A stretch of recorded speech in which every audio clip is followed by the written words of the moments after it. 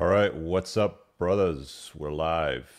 This is a Playing to Win episode, originally scheduled, as you can see by the thumbnail and title, with Nomad Capitalist and Andrew Henderson. We have a no-show tonight, unfortunately, but the show must go on, so I'm going to do this as a Q&A for you guys. It's 9 Eastern Standard, just after 9. I'm going to grab the StreamYard link so you may pile in and ask me any question you'd like. Um,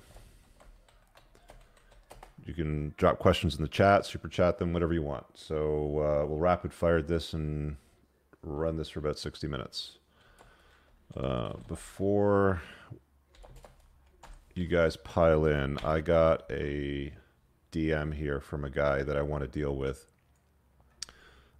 So it'll be the first question. I'm going to link him the video because I hate reading these messages from guys in this situation. Okay, I'm going to try to water this down so it doesn't reveal too much detail for him because this is a difficult one for this dude. Guys, the link is in the StreamYard. Sorry, the link is in the chat. So if you want to hit that and join in and ask a question, make sure you've got like a wired microphone with a setup like this or the Bluetooth earbuds so it comes in nice and crisp and clear and you've got a good solid connection. If you click through and the audio sucks or there's problems with it, I'm going to pull you back out. So make sure you got yourself a good connection and earphones and some sort of microphone connected to it. I'm just going to read this to you rather than show you the screen because I don't want to show the name. Chris, I'll get to you in just 1 second. Hey, I'm extremely depressed. Daily thinking about taking permanent steps to a temporary solution sort of thoughts. If you guys can read between the lines, I have to watch my language here. My wife has become a psycho and doesn't understand reality. I've supported her, but also stood my ground on a few things. Bottom line is she won't sleep with me. She won't discuss it. She has zero drive. She's a vegan, and if I ever think of bringing any of these issues up, she'll literally kick me out and take away my kid. This is not typical in any sense of any woman I've ever met and been with, and we are married. I'm trying to do this for my family. I wasn't going to message you, but I'm going to skip that part. Somebody referred him over to me. I think she obviously has a mental issue for real, and there's no way I would be able to bring that up. I just don't know what to do anymore. I'm basically completely out of motivation, and I only see one way out.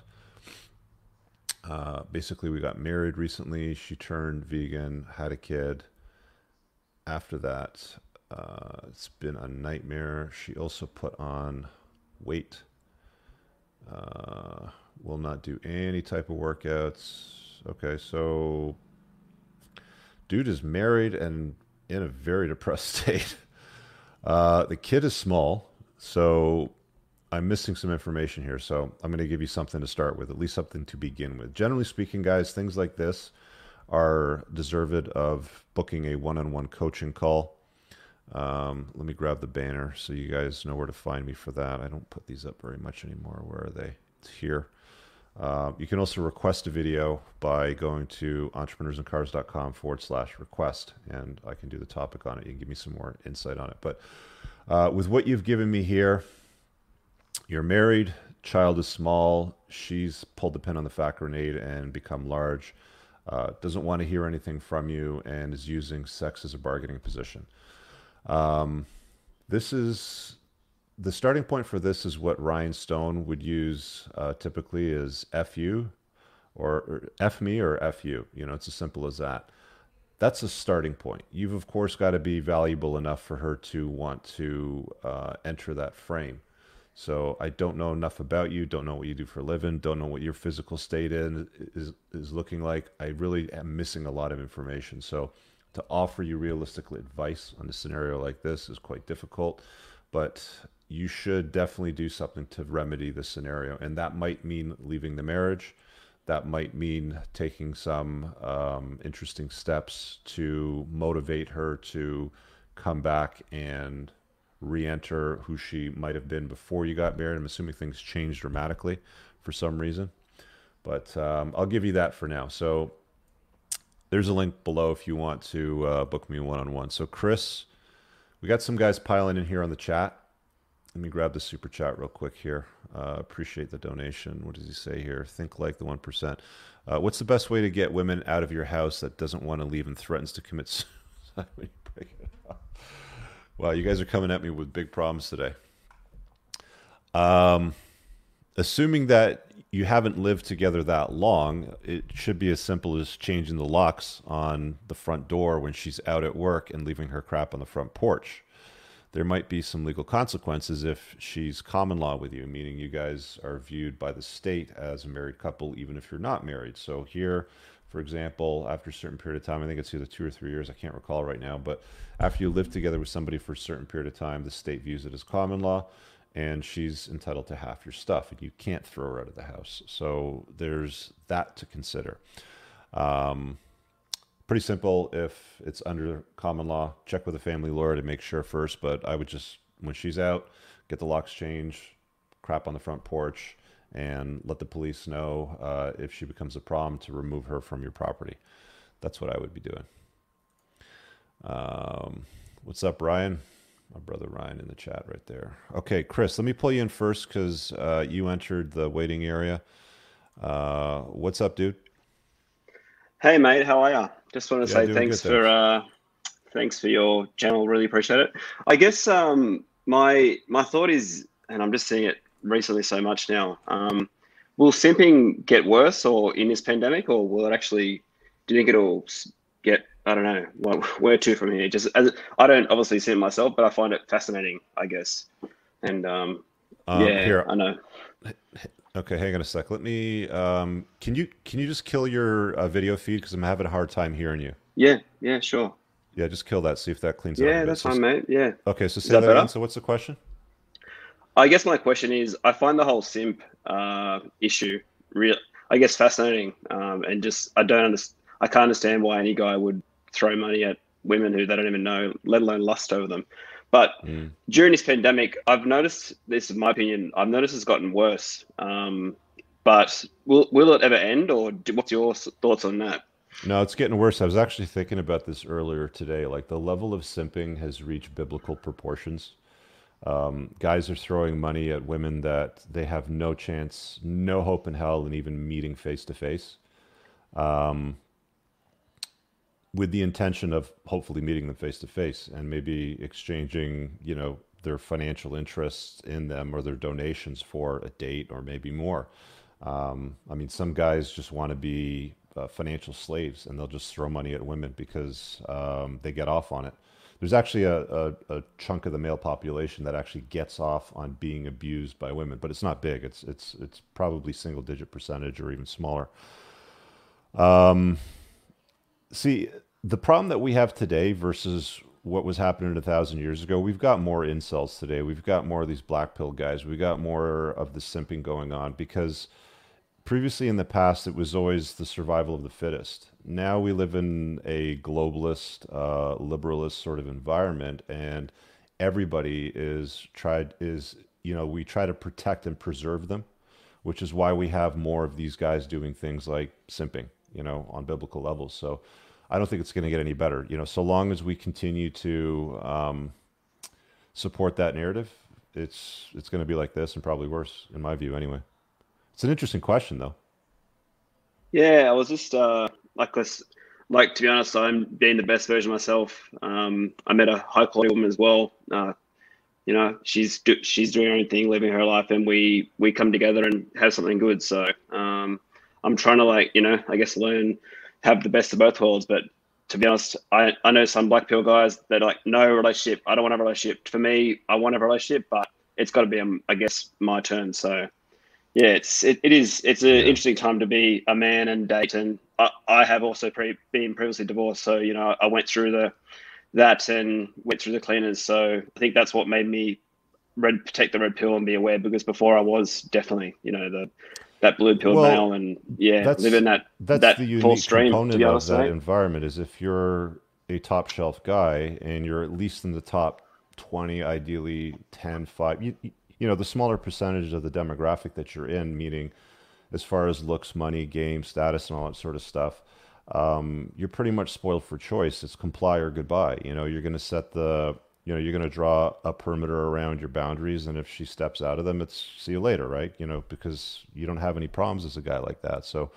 simping will offset that, but at the end of the day, these women, they don't want anything to do with these guys. Like they're not going to sleep at night pining for, like, there's no simp that's alpha widowing a hot woman. It Mm, just doesn't happen. You know what I'm saying? yeah, yeah, definitely. Anyway, thanks again for your time, Yeah.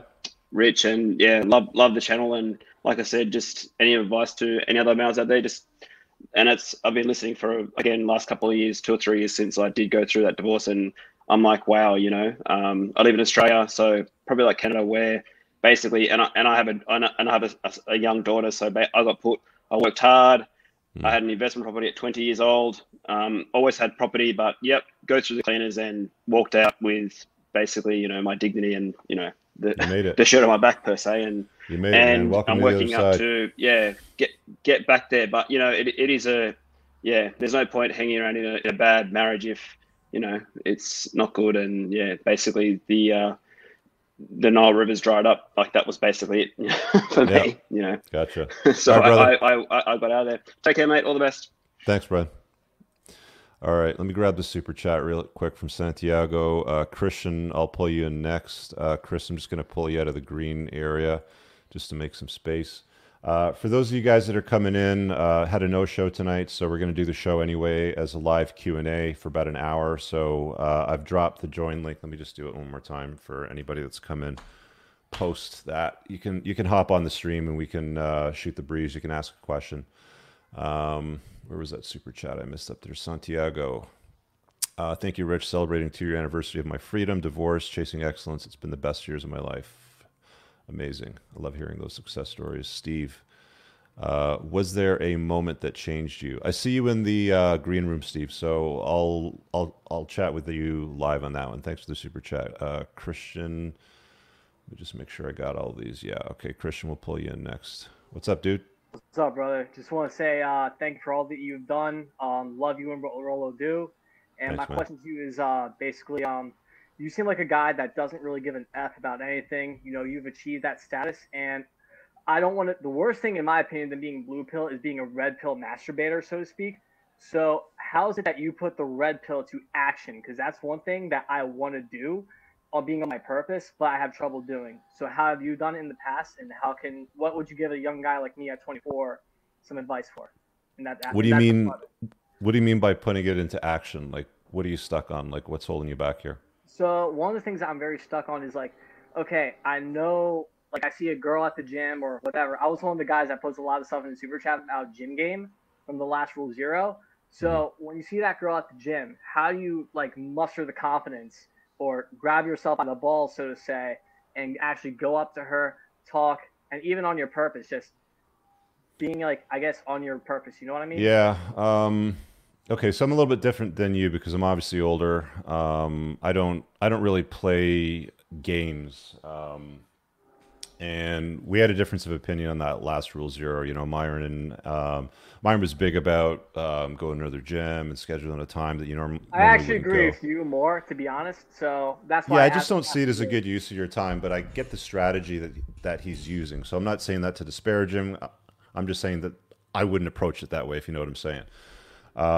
But to your earlier question, which is what I wanted to get back to rather than the specifics of the gym thing, is you apply it to every area of life. You know, like yesterday when that chick Tommy, whatever the hell her name was going on about guys being boyish men or whatever it was. Yeah. You have to understand a lot of guys look at somebody like that and are like, oh, she's a tradcon beauty and she's, like, how do I find a woman like that? But it's like when you listen to her call all men trash, you realize, okay, there's feminism in all women. Okay, even the Right. ones that say that they're not feminist or that they're traditional conservative or they love Donald Trump or whatever, feminism is very convenient for all women when it's useful for them, right? Let's Yeah. point and sputter and shame men for not marrying me, right? So Mhm. you start to see it in more than just basic areas of life, like approaching or, what motivates women to do certain things, like all that desire dynamic and stuff like that. You'll see it in the news. You'll see it in the way that financial markets work. You'll see it, in the way that Bitcoin has been introduced as a new type of currency that's I mean, it's not fighting with fiat currency right now, but fiat currency is still dominant. Like the US dollar is still the reserve currency in the world, sort of thing, right? Right.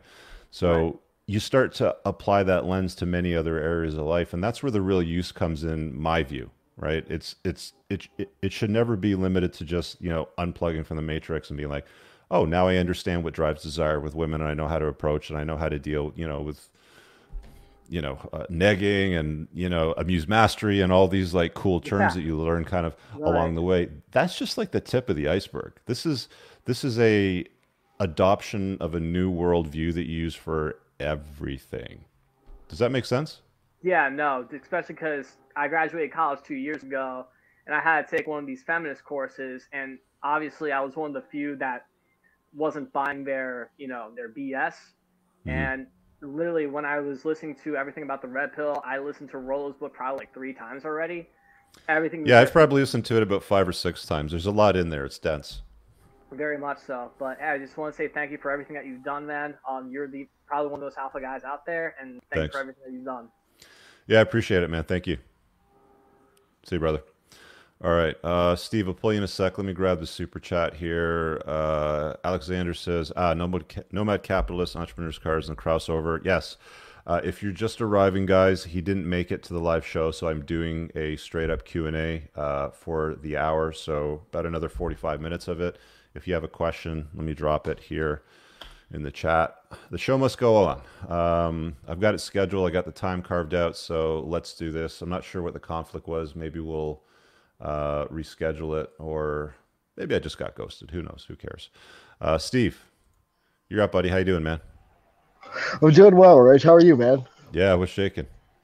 Not much. It's you know what, I gotta say, it's real nice that even when you do get bailed on, that you're still there for the community. There's a lot of guys who do need the help. I see it in the comments and everything, and it's really cool that you've kind of got that voice for for the I guess I read the unsilent majority now or read the majority. I'm not sure. I'm neither, honestly, dude. I have no pull. I mean, if the president of the United States can't put up a wall, what kind of pull do you think I have, really? You know, I just kind of try to hit what I can influence, if you know what I'm saying.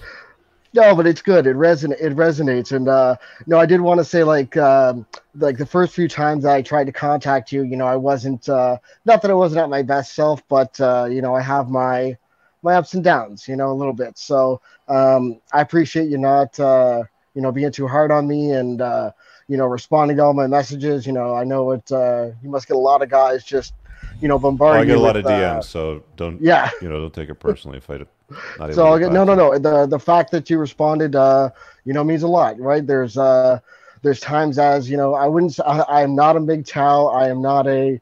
I don't even like the labels that the guys are using nowadays. Or the terminology. I don't get me wrong. I love dropping bombs, bomber command. You got to stick with that. But I just had found that my sexual marketplace value was above what these I don't even know what you call them, fives and sixes were wanting. They wanted this six, all the sixes, 6 foot tall, Oh yeah, 6 foot long, whatever. But that's what if you hypergamy don't, is, right? Like it's dating up, right? Like you'll you'll notice if you watch the video that I did yesterday again on that Tommy chick, she's not that hot, oh, that right? was Like great. it's Yeah. it's like lipstick and makeup on a pig. It's still a pig, right? I'm not saying she's a pig. I mean she's a reasonably attractive woman, but Well, let's with be the honest, makeup on. with the makeup, with the hair, with the clothes, like she's not curvy. She doesn't look feminine, to me. I wouldn't even swipe right on her, to be honest with you, right? But somebody like that, she's talking about guys not doing what she wants, not valuing value. It was one of the other things that she says, like guys care what your degree is. Guys care that you've got a couple million followers on Instagram. To me, that's a detriment. I don't want to have to deal with you all day long posting selfies looking for attention from other people, right? I don't Well, have and time that's for what it that. is. It's Well, it's hear it's me that. out. So, Yeah. when you take I mean, let's call her a 7 or 8. I don't know, whatever. When you take a 7 or 8 like that, she's looking at dating. And I had my DMs fill up overnight from guys saying, I hit that. I was a Navy SEAL. She cheated on her fiance. Here's the guy that she cheated on, like giving me all the screens with the threads. And I'm reading this. I'm like, yeah, this chick's solipsistic, just like every other woman. It doesn't matter that she's a tradcon, whatever. And of course, hypergamy kicks in, and she wants a 10, even though she's not even close to it, and she's demanding it.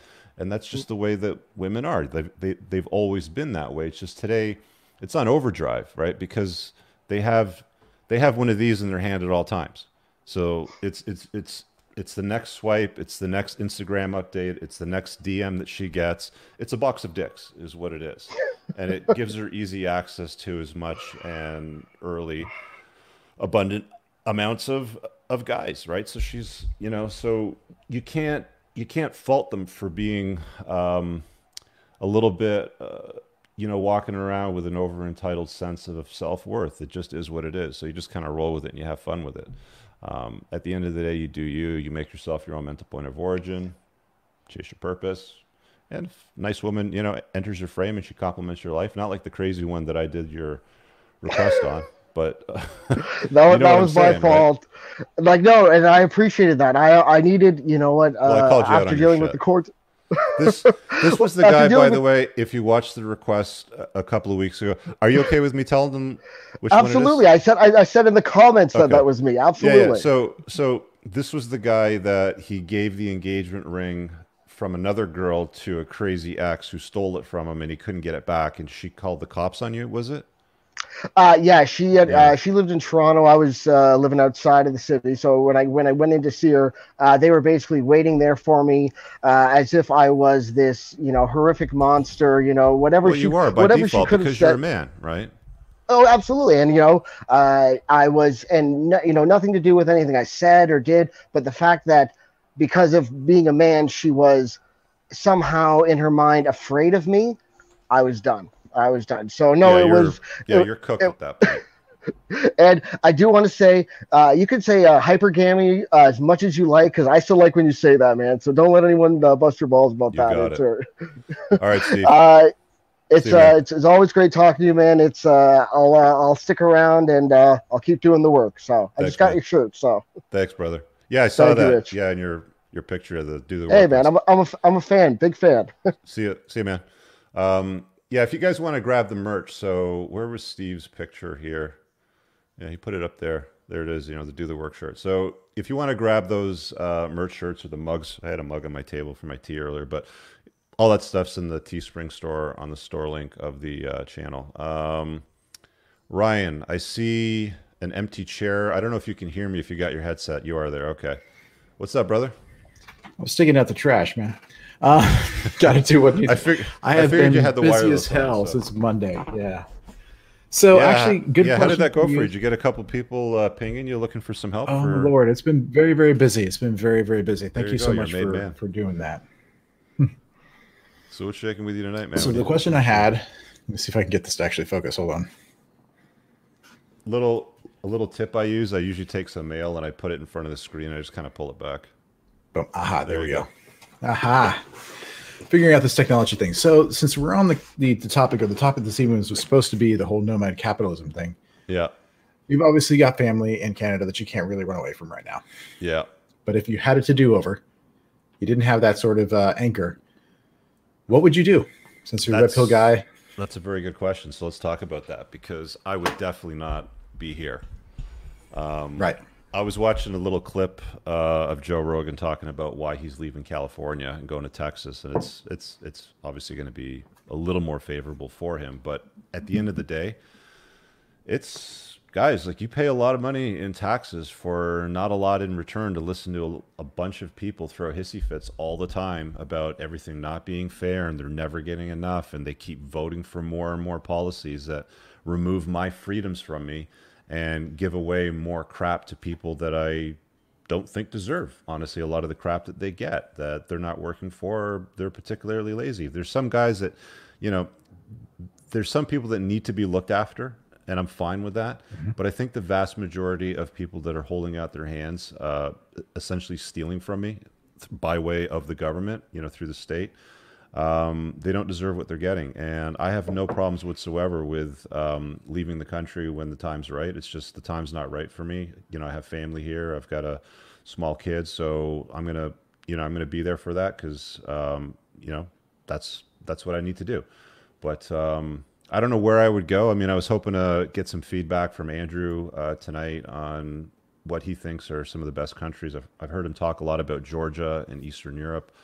I know there's Caribbean islands that are favorable to either getting passports, visas, or even living there on a semi-permanent or even a permanent basis. But you know, his whole philosophy, which is why I like him in his channel, is go to where you're treated best. And I've watched quite a few of his videos. I've read a few of the articles that he's posted. So I got a lot of runway for this. I mean, I got probably another 9 or 10 years before I really have to finalize anything, but I'd like to kind of work up to that so I'm well prepared. But I mean, I could very well be doing this in 10 years' time from a sailboat somewhere in the Caribbean, from an island in the Caribbean, somewhere in Eastern Europe. I don't know. I don't know where that's going to be. I just know that I'm getting tired of cold-ass Canadian winters. I'm getting tired of the liberalist, globalist agenda, getting tired of having my money stolen from me by way of taxes, and they're high. Once you factor in income, sales tax, you know, the double up of sales tax on some items like fuel, you know, for example, you're paying 55, 60, 62%, you know, in some cases, depending on where the money's going. And that's a lot. And they're frivolous with it, and they don't behave well with it, and I don't condone the behavior. So it's my choice to leave, and I'm going to take my money with me. And if they don't like it, I don't really care. But that's what I'll be doing. Nice. I don't know. What are your thoughts, man? You know, same question back to you, because you're in DC, which is a heavily taxed state. Well, I'm actually not in DC. I'm in Northern Virginia, so it's not quite as bad. Okay. It's the least communist of the three counties. You got District of Columbia itself, you got Maryland to the north, you got Virginia to the south. It kind of goes in order: District of Columbia, Maryland, and then Virginia in terms of like communists, right? Because we actually have like concealed carry laws, and so I can actually get a concealed carry permit in Virginia, where you can't really do that in DC and Maryland, for example. But it's a very high cost of living area. It attracts a certain kind of person. And for the dating market, that's definitely not ideal. When you for say a guy like very high cost of living, what does it cost for a 4-bedroom, 2,300 square foot house where you live?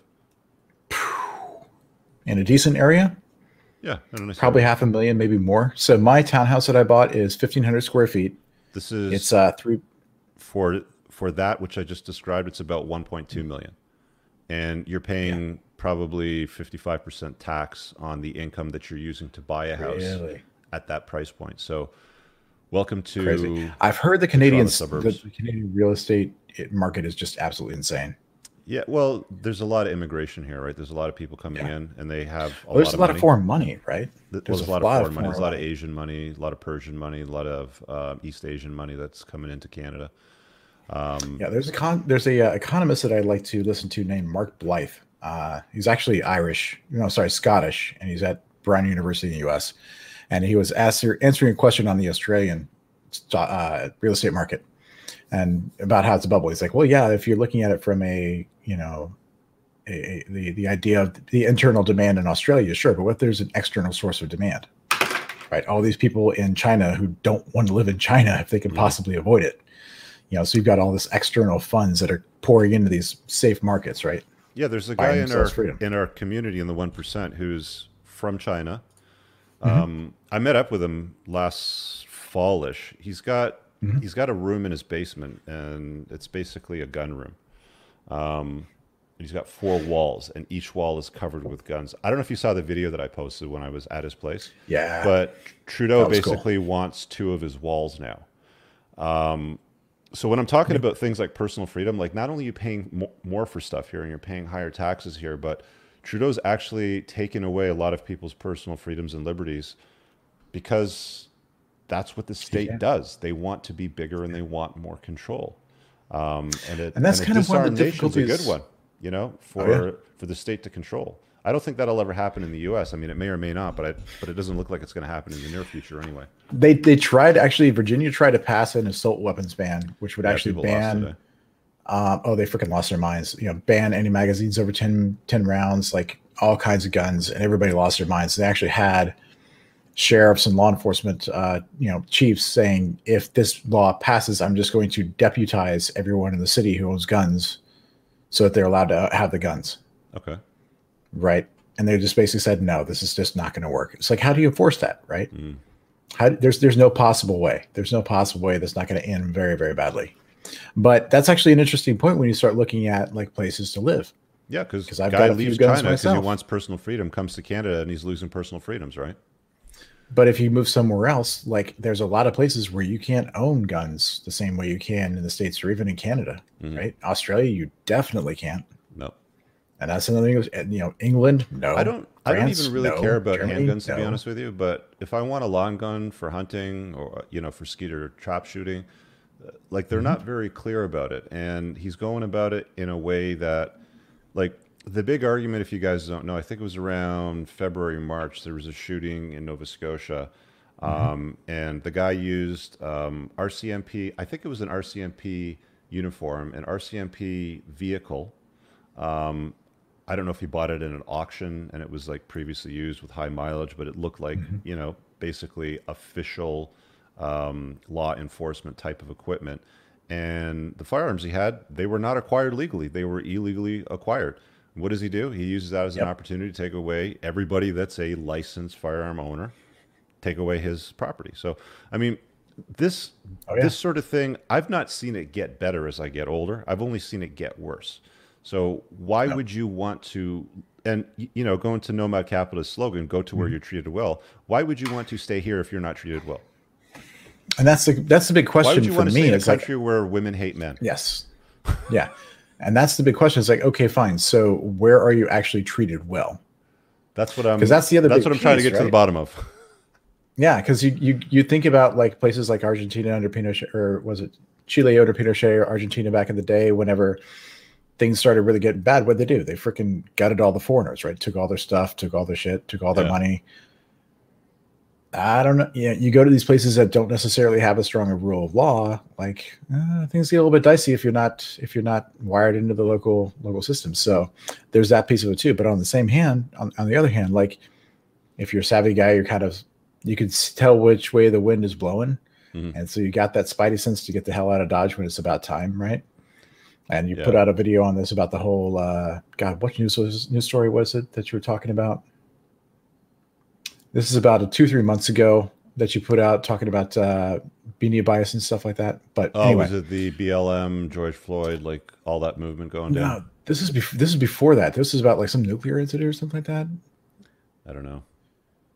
I'd have to go back. And point being, it was a bit ago. It's about 4, 5, 6 months ago. It's before the whole right around the same time the COVID started blowing up and things like that. But anyways, I know the one. A lot of people got really upset at me because I was saying that this whole COVID thing is a big play for control, and it's like, no, it's a safety thing, and you got to wear a mask to be safe. It's like, oh, really? You still think?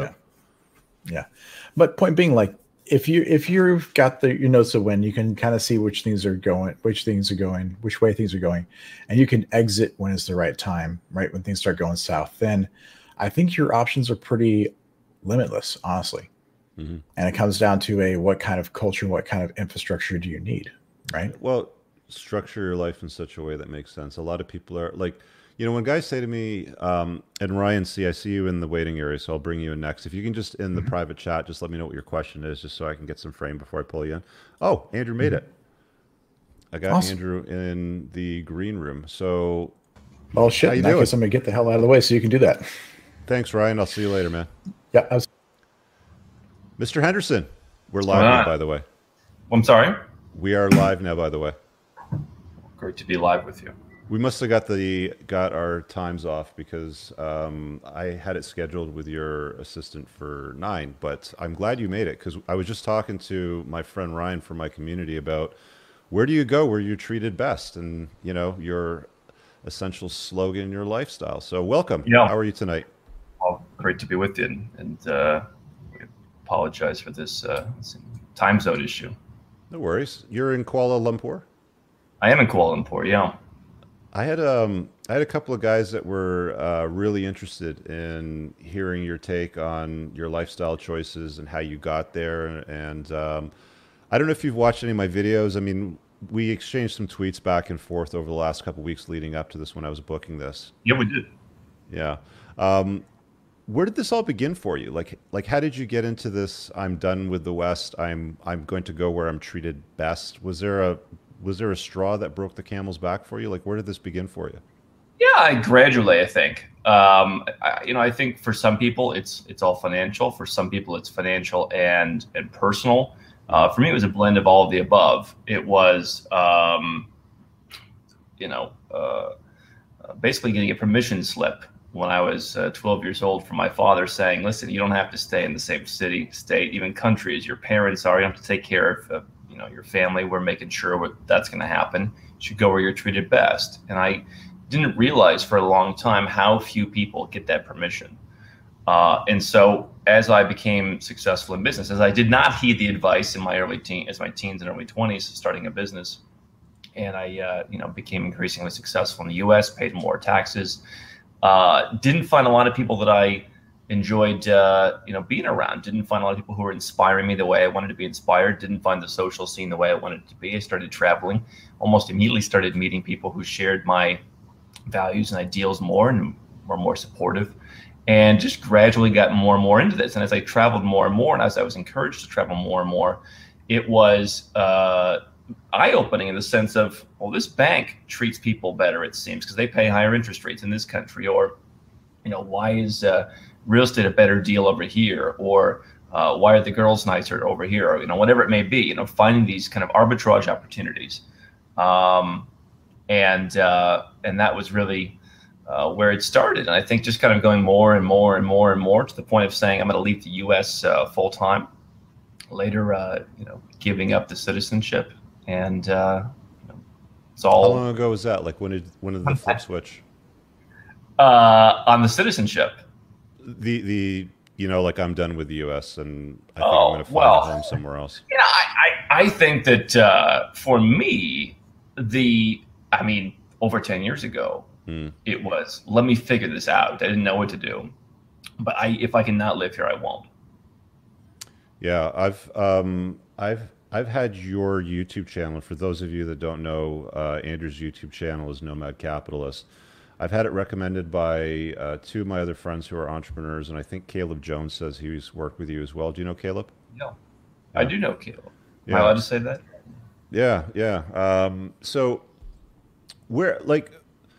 I want to ask your opinion of this because I live in the Toronto suburbs, so very liberal country, very globalist agenda. Our prime minister is a self-proclaimed male feminist, blah, blah, blah sort of thing. So there's a slow, progressive deterioration of my country, the West in general, I've noticed.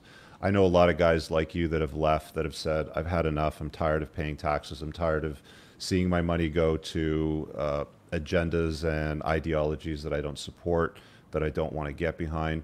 How have you seen things change where you're at with your travels? Because I've heard you mention that you've got a place in Georgia, Montenegro, and Kuala Lumpur. So you've traveled around quite a bit. I've seen videos that you've recorded in the Middle East as well, and in some cases the Caribbean, I believe.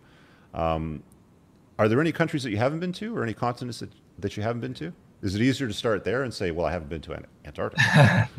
I haven't done as much of Africa. I think Africa is very interesting, but I also know we've had people from Africa that we've worked with, not a lot, but some.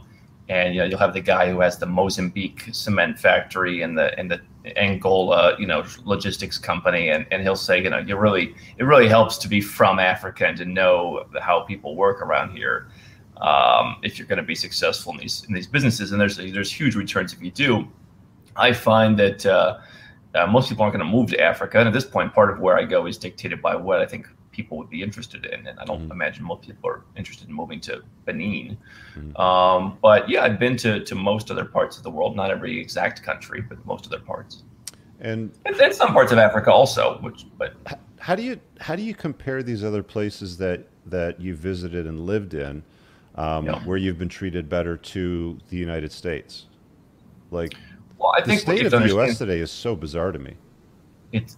It is bizarre, and I'm just looking and I'm thinking to myself, there's no room for someone like me who's kind of stuck in the middle as a pragmatist in some ways. You know, as a business owner, as a pragmatist, I made a video talking about what happens if Joe Biden gets elected. You know, the name is Nomad Capitalist, right? And we must have gotten, I'm told, 1,000 comments of people, you sound like a left-wing communist. I mean, this and that. Because I simply said, listen, there's not going to be a huge difference in who wins. And that's blasphemy to people in the U.S. It's as if the U.S. is going to become Angola tomorrow if Joe Biden wins. Your taxes are going to go up, and maybe you lose a few freedoms. It might happen under Trump too. But I just think that, the U.S. has become such a crazy place. I think the Western world, I'm not as connected to it anymore. I try and stay away. I pretty much realized the Western world, with maybe a few exceptions, has just gone mad. And, do you have any the family Jews or friends back in the States? What's that? Do you have any family and friends still back in the U.S., or have they all mostly left too? No, they haven't left. Okay. Do they envy your lifestyle at this stage? Like, do they look at you and go, "Gee, Andrew, I wish I could be like you," or I'm gonna be doing what you're doing in 5 or 10 years?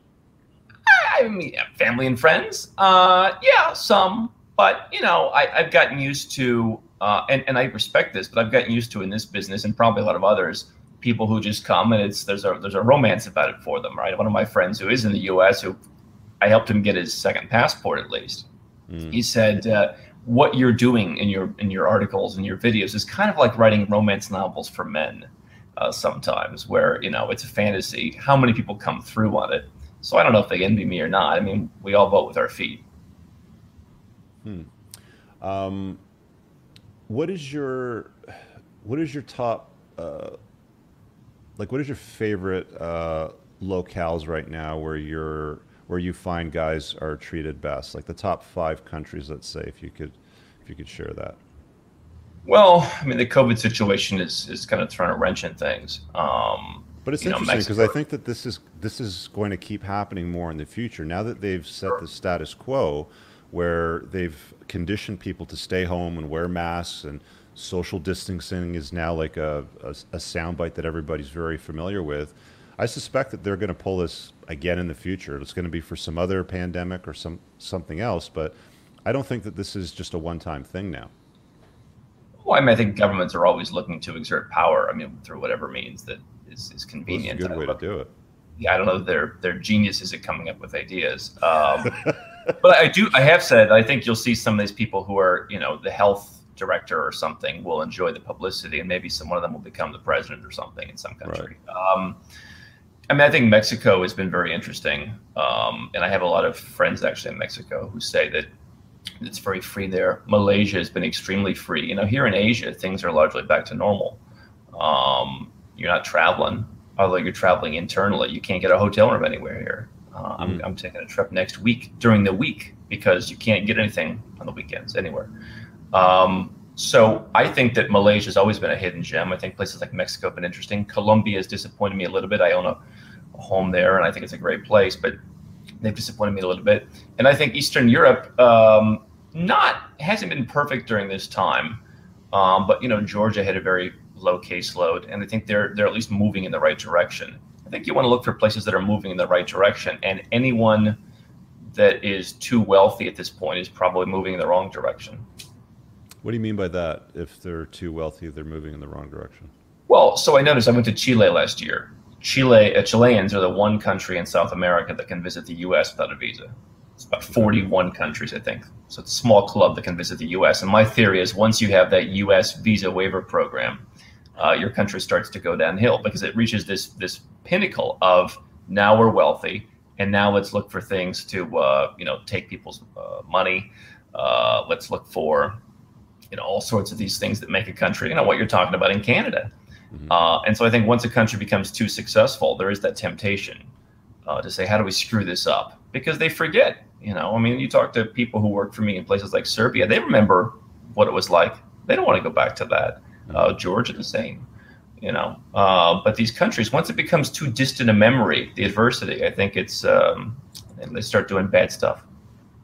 What's, I mean, for a guy like me that lives in Toronto, and I've got an 11-year-old, and I might want to plan a exit at some point, but still be reasonably close to the country, like not a 12-hour flight away. I mean, is there a place in the Caribbean or, within about a 5-hour flight that I should be looking at? Well, so I look at a couple different things. I mean, one of them is tax benefits. Certainly, if the Caribbean is your lifestyle and that's what you want, then yeah, I mean, you've got the Bahamas, you've got the Cayman Islands, you've got Anguilla, you've got Antigua and Barbuda. I don't know that you want to live on the island of Nevis and St. Kitts and Nevis with a kid and going to school. That seems a little small, but that's probably the better island of the two. And so those are all very tax-friendly islands. Depending on what you're doing, depending on what your business. What about Bermuda? That's in the North Atlantic. Yeah, it's expensive. It's probably not at the top of my list. Okay. It's not so warm either. Mexico, you said, is friendly to foreigners, to expats?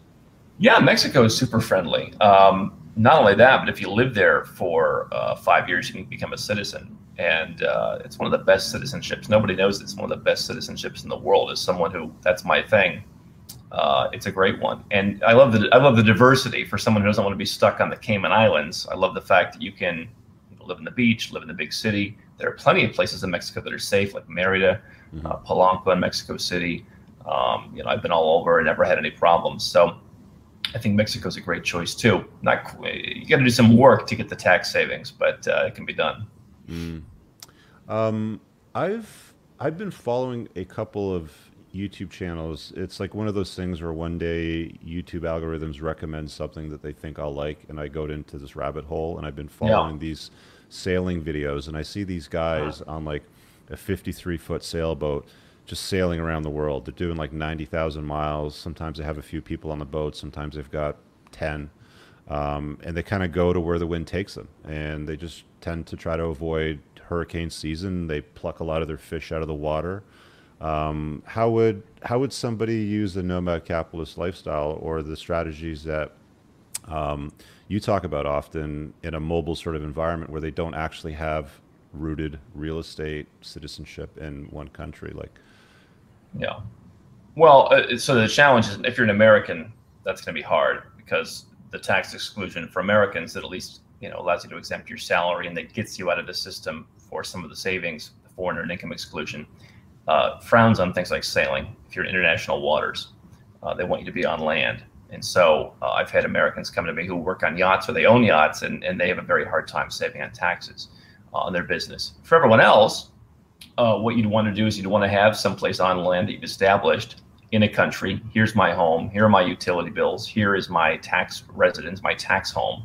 So that in your case, for example, Canada wouldn't come after you and say, well, you're just on kind of like a long vacation.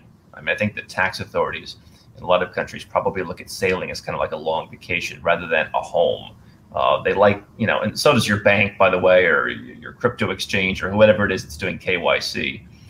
They would really want to see, where is the home, even if you're not there and you're out sailing. What are your future plans with your nomad capitalist lifestyle? Like over the next 5 years, like are you planning to set some roots down and pick a place and kind of stay, or do you like the ability to maneuver whenever you need to? I like the ability to maneuver. It's challenging because there's so many great places out there. In Latin America, I've gotten it down to Mexico City, into Bogota, where I have a home. I don't in Mexico City. I think I could probably live without the rest of there's a lot of great places there, but I could live just, taking a vacation. But there's so many great places. So I got married about a year ago, and, she's pretty supportive, but I already wanted to be slowing down. And so I think it'll be, who knows exactly. Right now it's in Kuala Lumpur for most of this year. And I think it's a great place to be. I think in the future, we'll probably continue to adapt where we spend our time. So Montenegro won't be 4 months a year, as I had at one point thought. It's probably a month. I also have teams around the world, so going and spending time with them will be important. I can't see a time in the immediate future when I'm just going to say I'm staying in one place and I'm never leaving. Mm-hmm. It sounds like there's, you don't, like maybe some guys have this notion that if they pick up and leave home country and they go set up residency, let's use something like Bahamas, for example, you still have tax liabilities that you've got to pay. There's still there's still rules that you have to follow, right? Like you don't have supreme personal freedom, right? You've got to comply with local laws. In some cases, you've got to buy real estate to get a visa, perhaps. Like, I guess it all depends on where you're going. This is something that you guys will specialize in breaking down. Well, yeah. So, I mean, what you're perhaps mentioning is the perpetual tourist, right, or the digital nomad who's constantly just going in and out on tourist visas.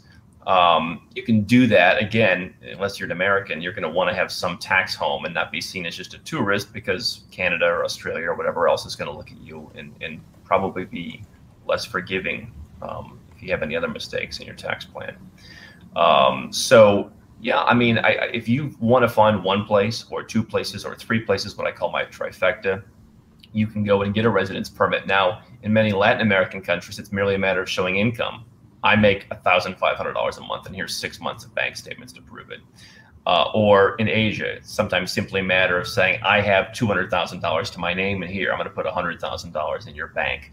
But yeah, in other countries, it could be buying real estate. There's often many different programs. People look at some of the European countries with these expensive real estate investment programs. They don't realize if you're a freelancer with 2,000 euros a month, you can get in. The only difference is they require you to spend more time in the country than the golden visa in order to keep your residence. So there's a whole ton of options. Are there countries that you're vehemently opposed to traveling to, like you want nothing to do with because they're too hostile towards you? I wouldn't visit the United States, and maybe they don't want me to be. Maybe it's a mutual feeling, but I wouldn't.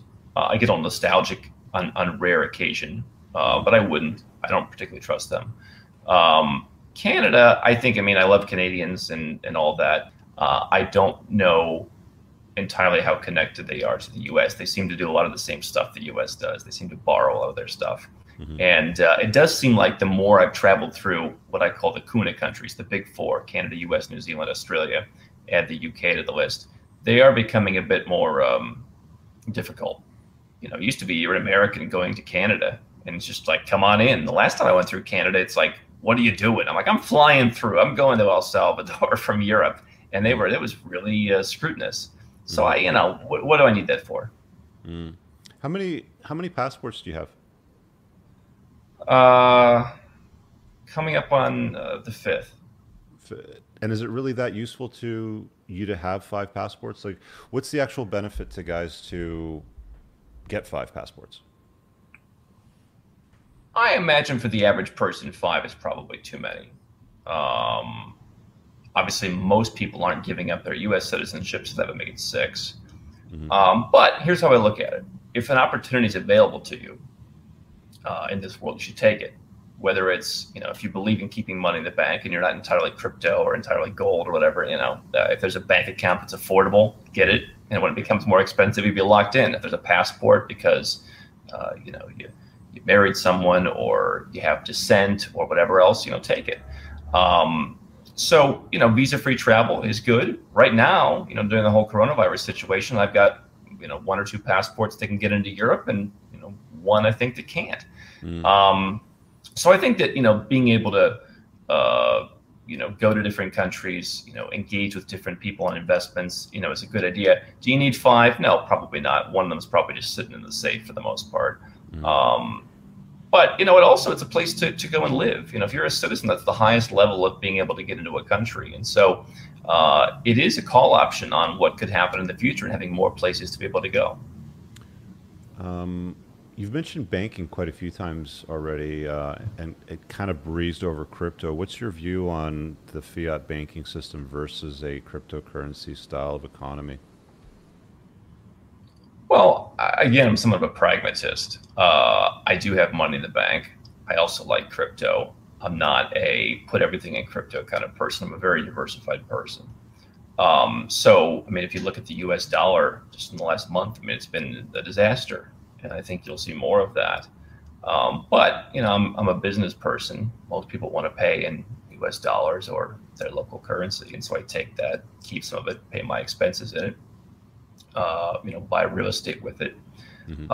And I think that, again, having numerous banks as a call option as, on reputational reasons, where's your money coming from, asset protection reasons. I think that, having some of each category is a good idea. So maybe it's not very exciting to say, be diversified, but it's what I do. Here's my challenge with crypto. Yeah. I mean, you need adoption. Yeah. You need adoption. And I don't know that, it's to me, part of the crypto movement is kind of the same thing as the libertarian movement. And it's just, I feel like it's if we stick to doing that, you're going to have a challenge getting adoption, because most people aren't libertarians. Most people just want a way to pay. And so when they talk about, case studies of people in Africa, who have Zimbabwe dollars that are falling to the floor, or that have a hard time, holding local currency, that's a great use, and that should be trumpeted more. I don't know that the average person wants to hear about end the Fed. I don't think that's what's going to get them on board. And so I think more of the actual, use cases is helpful.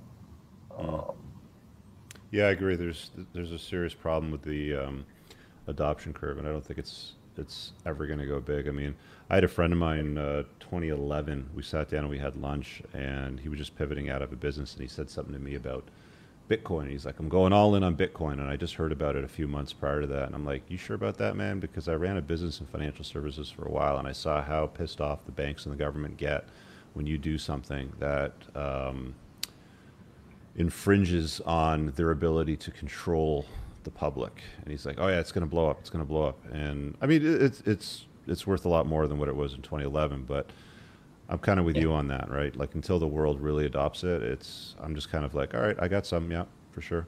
I don't want to be a miserable person, but I don't want to be overly idealistic in saying, here's a great solution. If only people will see the truth. I mean, people are sheep. Yeah, I mean, and anything. Yeah. Speaking of sheep, you seem to get criticized a lot for encouraging people to go to where they're treated better and pay lower taxes. I'm sure that's been going on for a while. Like, what's your stance? Does it surprise you? No, not really. But I think that for some people watching this that don't know who you are, and the fact that the vast majority of the population is plugged into societal conditioning and lies, and they are pretty much sheep. I mean, you must get that a lot. I don't know. I mean, define a lot, I guess.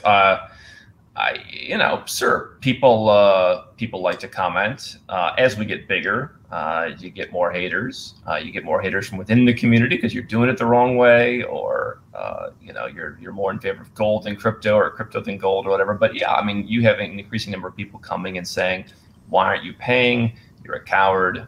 Why are you leaving?" Here's the reality. Number one, I can handle it. I was never the most popular guy in school. That's why I became an entrepreneur. I wanted to build something. So I'm used to it. It's okay. But, I'm not really going to be too concerned about the opinions of people who think that, they're born in a place and therefore they're indebted for life. Where people in the community, people, again, the libertarians perhaps would criticize me is, you're not going to change the way U.S. or Canadian tax policy works. If you live there, I'm not all for hiding in the underground economy and dealing in the black market. Listen, you live there. At a certain point, you have agreed to the social contract. But I'm saying, you know what? No, I'm not going to sign that. It's like clicking, don't install the software. I don't agree to the end user, license agreement. And if you leave and you're not using the roads and the bridges and all that, I don't really see what the issue is. But yeah, I mean, you've got a lot of people who think that they're entitled. And what I've realized, right, is recently in hiring and in developing friends and all that, that's my one big word now that I avoid is entitlement. I don't need it. A lot of guys ask me this question. I think this is right up your alley because it sounds like you had to deal with this yourself. Something along the lines of, how do you give fewer Fs about people's opinions, about their judgments, about their control in your life?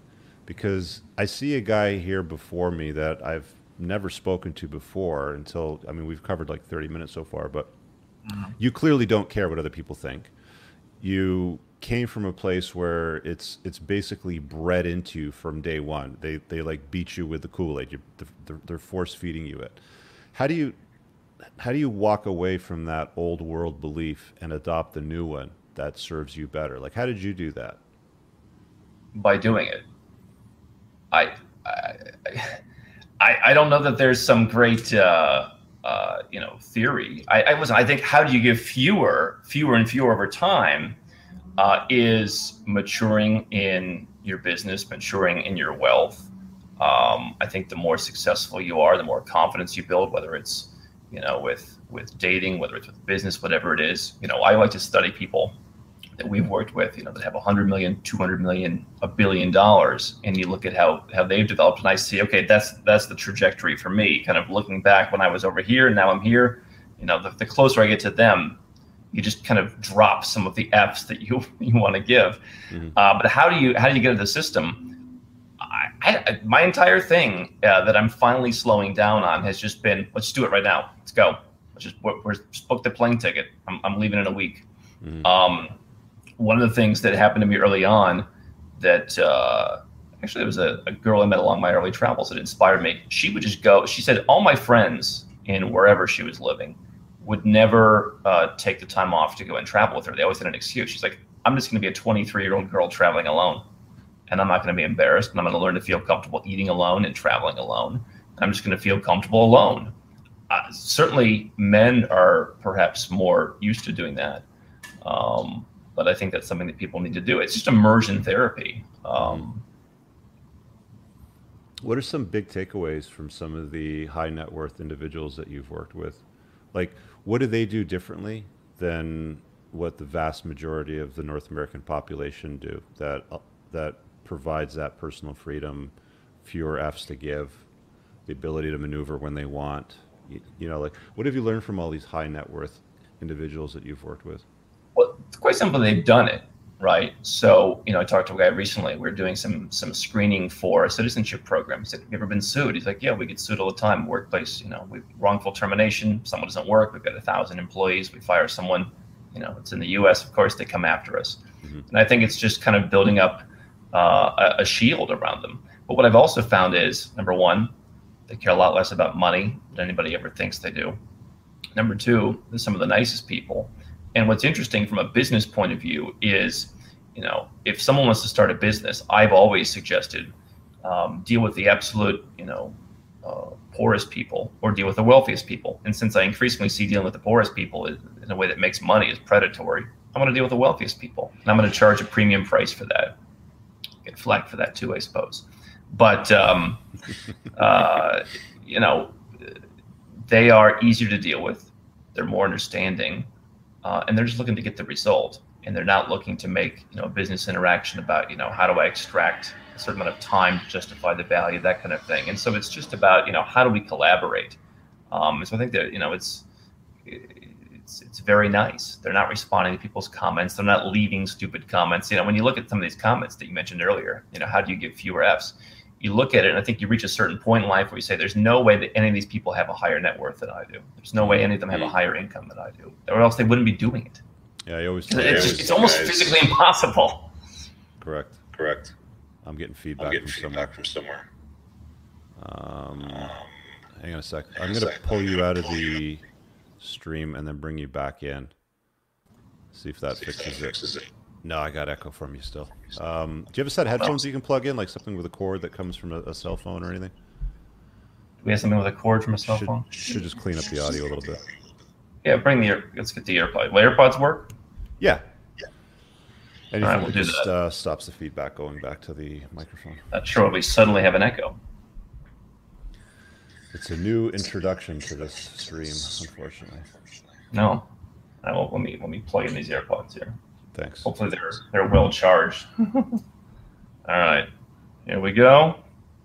Number one, number two, and let's try that again. How's that? All right, the echo's gone. Perfect. Let's see here.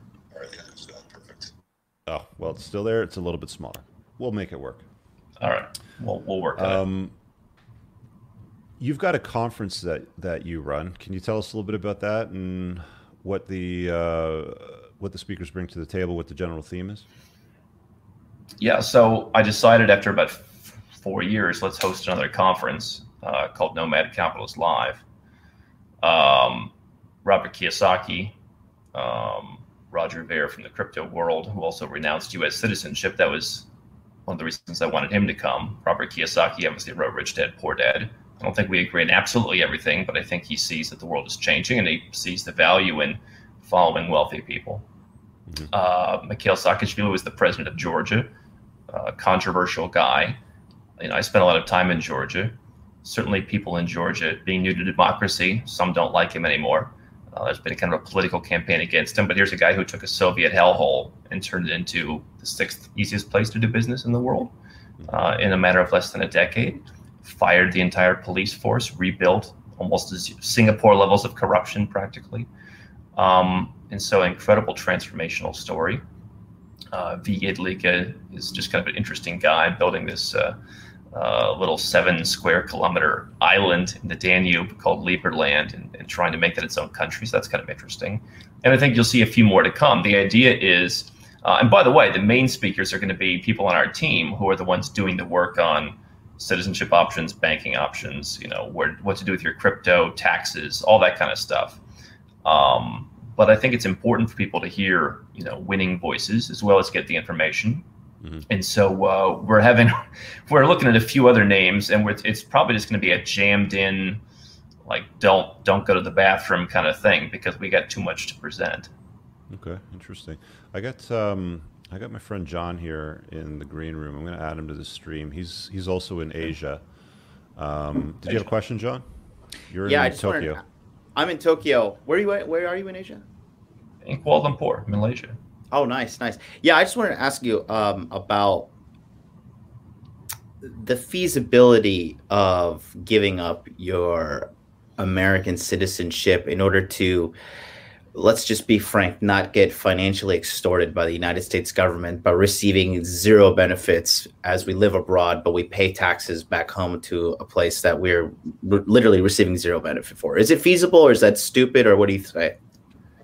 Well, they would say the benefit is you get a U.S. passport to travel the world on. And so it shows that a country, it's not really a home, as I've said, it's a transaction. And that's what now some people in Canada are saying. And so it's no longer you're one of us, we bleed the same blood. Is it feasible? Yeah, I mean, it's feasible. I always encourage people to look at it from an ROI perspective. Now, in my case, and I've got a gentleman right now who feels the same way, we just don't like the country. We don't feel connected. We don't like showing the passport when we go places. That, I think, is our bigger reason. But certainly you're right. Most people do it for financial. I think that, is it worth going out and getting a second passport? Do you have heritage from someone? Do you have a parent, a grandparent, a great-grandparent that you can qualify for a passport for practically free? That makes it a lot easier because everyone I've had who became, a New Zealand citizen because their dad was New Zealand or their grandfather was Irish or whatever, they were able to renounce. They've all been able to visit the U.S. again. They've suffered no loss of travel around the world. Now, some of those other Western countries might start adopting the same tax policies, I think, in the next 10 years, where they tax you worldwide, at least to some degree. Yeah. But anyway, I mean, I think that's feasible. If you have to go down to the Caribbean, for example, and buy a citizenship for $100,000, just run the simple ROI. But from a feasibility standpoint, I mean, the U.S. government really they're not going to try and stop you from renouncing. And so it's just a matter of how good of a passport do you have to replace it. I had a guy recently qualified for a Vietnamese passport. You're probably not going to renounce to just be Vietnamese unless you only want to live in Asia or only want to live in one place where you get a visa. So that would be the biggest feasibility issue to me is how are you going to exist in the world? And that really depends on, how do you want to travel? I guess you could have the world's worst passport if you said, I'm only going to live in Portugal and I'll get a residence permit and I'll never leave. And that's very feasible, even if you were Iranian or something. But very financially feasible. The other issue that comes into mind that I've had had a guy who raised he raised money at a $600 million valuation. He owns 40% of this company. His basis is basically zero. His feasibility for renouncing is he has to sell whatever number of shares, $50 million, $60 million in shares to add to his cash position to pay the exit tax because he's going to have a big exit tax. So those are the two issues that I think you'd want to consider. But from just a purely structural standpoint, it's very feasible to do. And yeah, I think that the countries in the West are only going to become more focused on how do we take your money because you have the privilege of being one of us. Again, I have a follow-up question, if you're okay. Yeah, sure. Kind of not as related, but I'm heavily involved in the cryptocurrency space, and I've been purchasing Bitcoin since Q4 of 2016. Went through the 2017 bull rush. It was insane in Tokyo. I don't know if you know about the Japanese and their acceptance of Bitcoin, but basically it's like a super, super friendly cryptocurrency atmosphere over here. You could pay, like if you were to get a ticket for like speeding or whatever, you can pay it with Bitcoin in Japan. You can pay all your legal debts and get Bitcoin. Right now, we're obviously seeing a pretty big jump, highest point for the price all year. Some friends of mine, we have a little mini show that we do about cryptocurrency. We believe that this is like the beginning of the second bull run. Are you in that like train of thought? Are you that involved in crypto, or what's your stance on the current price? Because we have between August 12th and 18th, we think the cycle high is going to come in at about 12,500 for Bitcoin. Are you that involved with it? Or are you more of like an investor? What do you say? I'm not a great prognosticator on cryptocurrency or probably on any particular asset class. It's quite possible. Where I focus on a personal level, where I focus is like a lot of the people that we're working with right now that have crypto. I ask them, what's your opinion? Where's it going? How do we plan around this? I had a guy recently, I have 400,000 in crypto. I said, is it going 100x? Is it going 50x? This is a big part of our tax plan. I don't know. It's a hedge. I like gold. I mean, it's a hedge. I mean, right now it's also doing very well. So it's a way to insulate against fiat. I don't, know if it's going to 12,500 or 125,000. Really my focus is on what's the policy implications of that. And if I felt that it was going up substantially, I feel pretty good being St. Lucian and others, rather than being American, Canadian, Australian, what have you. Yeah, I'm friends with Roger Ver, the founder and creator of Bitcoin Cash, and he has, like what you just said, he has a St. Kitts passport. He renounced his American citizenship. So awesome, dude. That's all I wanted to say. Thanks, John. Hey, thanks, man. Thanks so much. That's why, by the way. Yeah. Have a good day. People have said, why Roger Ver out of all the people in crypto? Well, Roger Ver is the guy who, in my world at least, walked the walk. He was a U.S. citizen, gave it up. They won't let him back in now, it seems. So I'm not sure. I think it's an interesting story. Yeah, I'm not sure he actually cares that much, to be honest with you. I got Chris here that gave me a little private chat question. You wanted to ask him a question about where things are improving. Was it something like that, Chris? Yeah, where do you think things are getting better? Because right now it does seem like the West is going nuts. And I was happy to see that in Serbia they rioted, and in Germany they had. Berlin, they had that giant protest. I mean, it seems like the people in Eastern Europe, because they used to have this, they get it. Improving in terms of what? Just going away from socialism and I'm hoping that maybe the world learns something from this year, that maybe this is the bottom, but I don't think we're going to see a learning lesson out of this. Yeah, I mean, to your much earlier question, I mean, people have short memories, which could be good or bad. I think parts of Asia are good. Here's the thing. Learning lessons aside, you have countries like Malaysia. You have other countries in this kind of belt around the equator where people are just pretty laid back. And you may not have a constitution or a Bill of Rights with the kind of things that you see in a place like the U.S. But what you have is people who just want to leave you alone. I do think Eastern Europe is interesting. The Balkans are kind of a mixed bag for me because they do the riots. There's certain things that they're more accepting of. I think that the Caucasus is interesting, Armenia, Georgia in particular. I think those are places that have learned the lesson. Again, we talked about President Saakashvili. So I think that Serbia, Montenegro are good places to live. I think people are they just so want to be left alone there. They're a little bit apathetic in parts of the Balkans. And so whether that allows people to kind of tiptoe back in and do something, I guess if they do, they'll do these riots. So yeah, I think if you've seen some adversity in your life in any regard, I think that's a good thing. And if your country's seen some adversity, that's a good thing for making sure that you're doing things right. But yeah, I think those are the best places. Latin America is also kind of a mixed bag. And so I don't know that that's the best example, even though I like it from a lifestyle perspective. I mean, Uruguay was one country that didn't go crazy during all this, and I think they were the only one in South America that didn't. Yeah, Chile's one that's thrown around a lot. I find that to be rather overrated, quite frankly. Heading in the wrong direction, not particularly interesting. Yeah, Uruguay is an interesting option. Hard for me to get people to get excited about Uruguay. I'm always suggesting that to folks as one of a series of options, and people, it's far away. It's but yeah, that's potentially a good one. All right, thanks, Chris. Thanks. Bye bye. All right.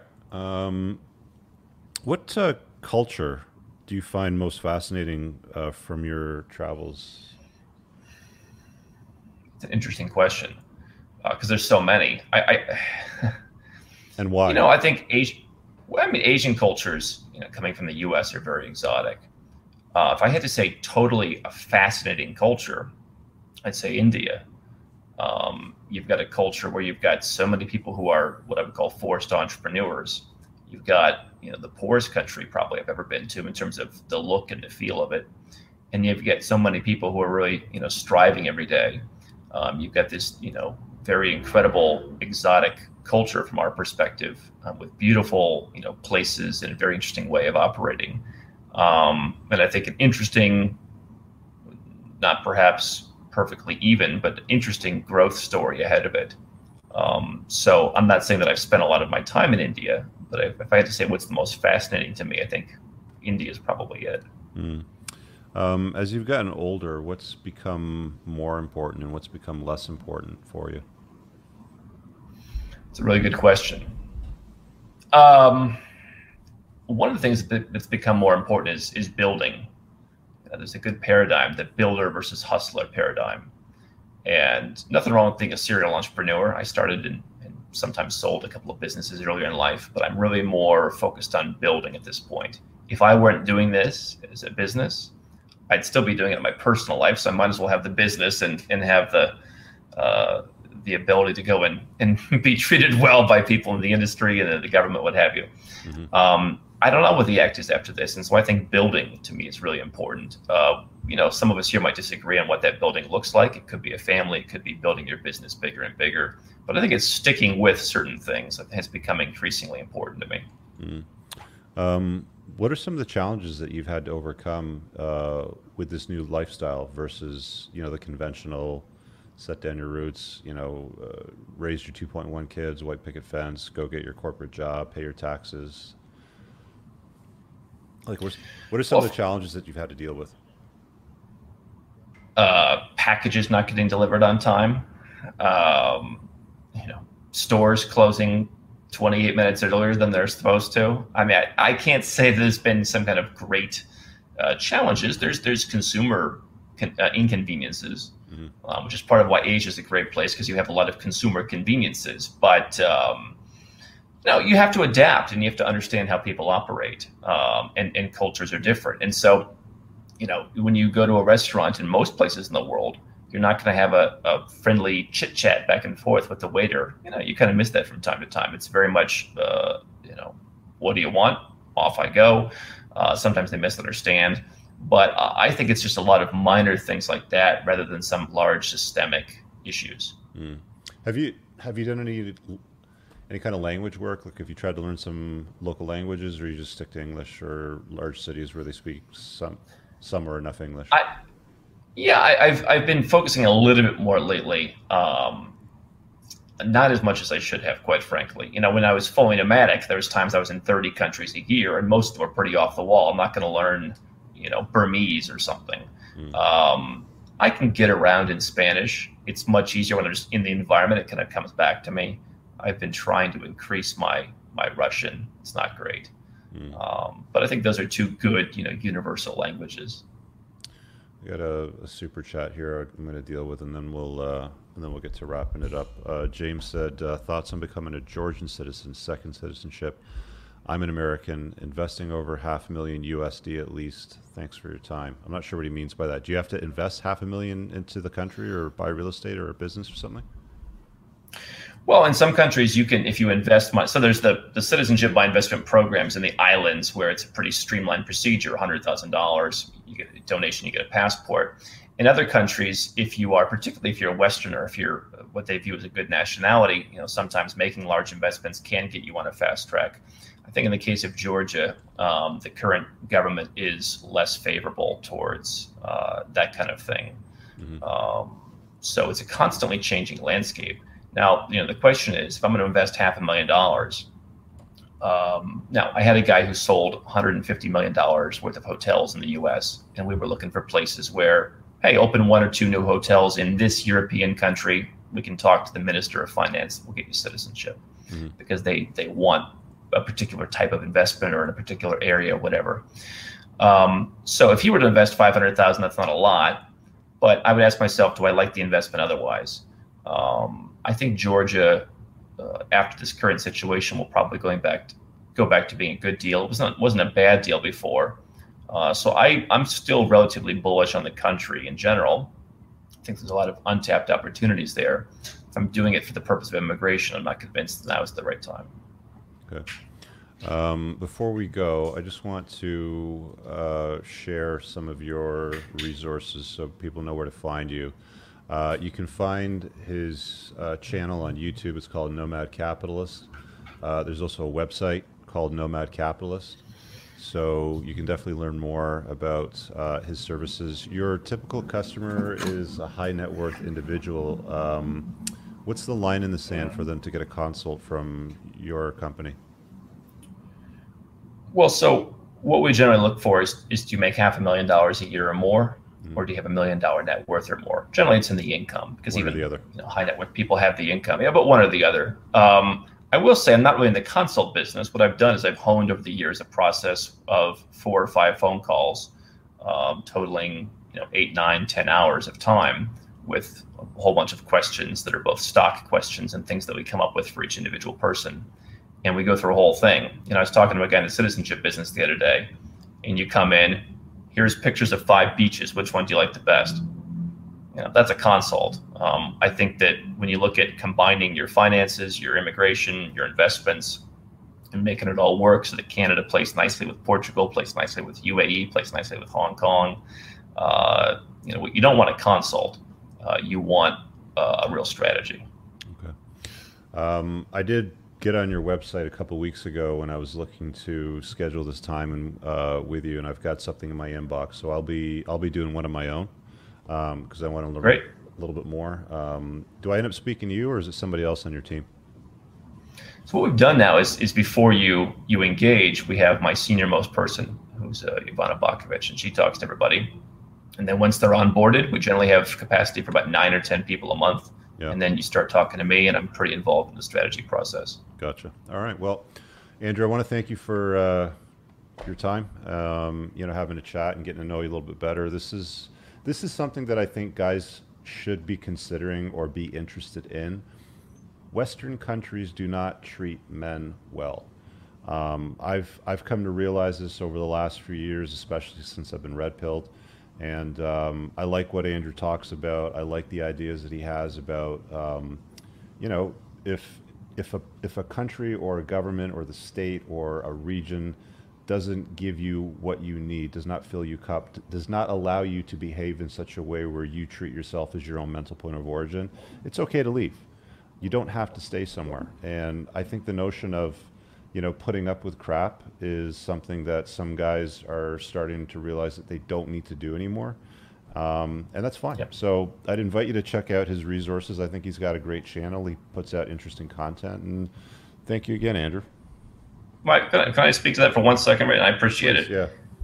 Yeah. I mean, so I've talked once or twice about the social side of things. I agree with what you're saying. I think I've been misinterpreted in the past, because what my opinion on it is for the red pill community, you don't have to spend your life in misery. I understand there's a lot of bad stuff going on in where you are in the U.S. and what have you. I understand it's uncomfortable for a lot of guys. But the opportunity is, we've talked about all the financial and the immigration benefits here. I can promise you that the social world is different in other countries too. And if you want to stay where you're at and you want to make excuses and you want to not do anything about this, that's certainly your option. I decided, and one thing you said, about as I get older, I don't want to be angry. I don't want to be frustrated. I don't want to be picking fights with people. I don't want to be like angry at the U.S. government. I just want to be free and doing my own thing. And I think that if you're not being treated well in your personal life, there are also places where you can go and you can find people who appreciate you, find people who share your values. And that's what I've said historically, that I think it's been sometimes taken out of context by people who just want to be frustrated. You don't have to be, and you probably shouldn't be. Yeah, that's a really great closing point. So on that note, I think we'll end it. Thanks.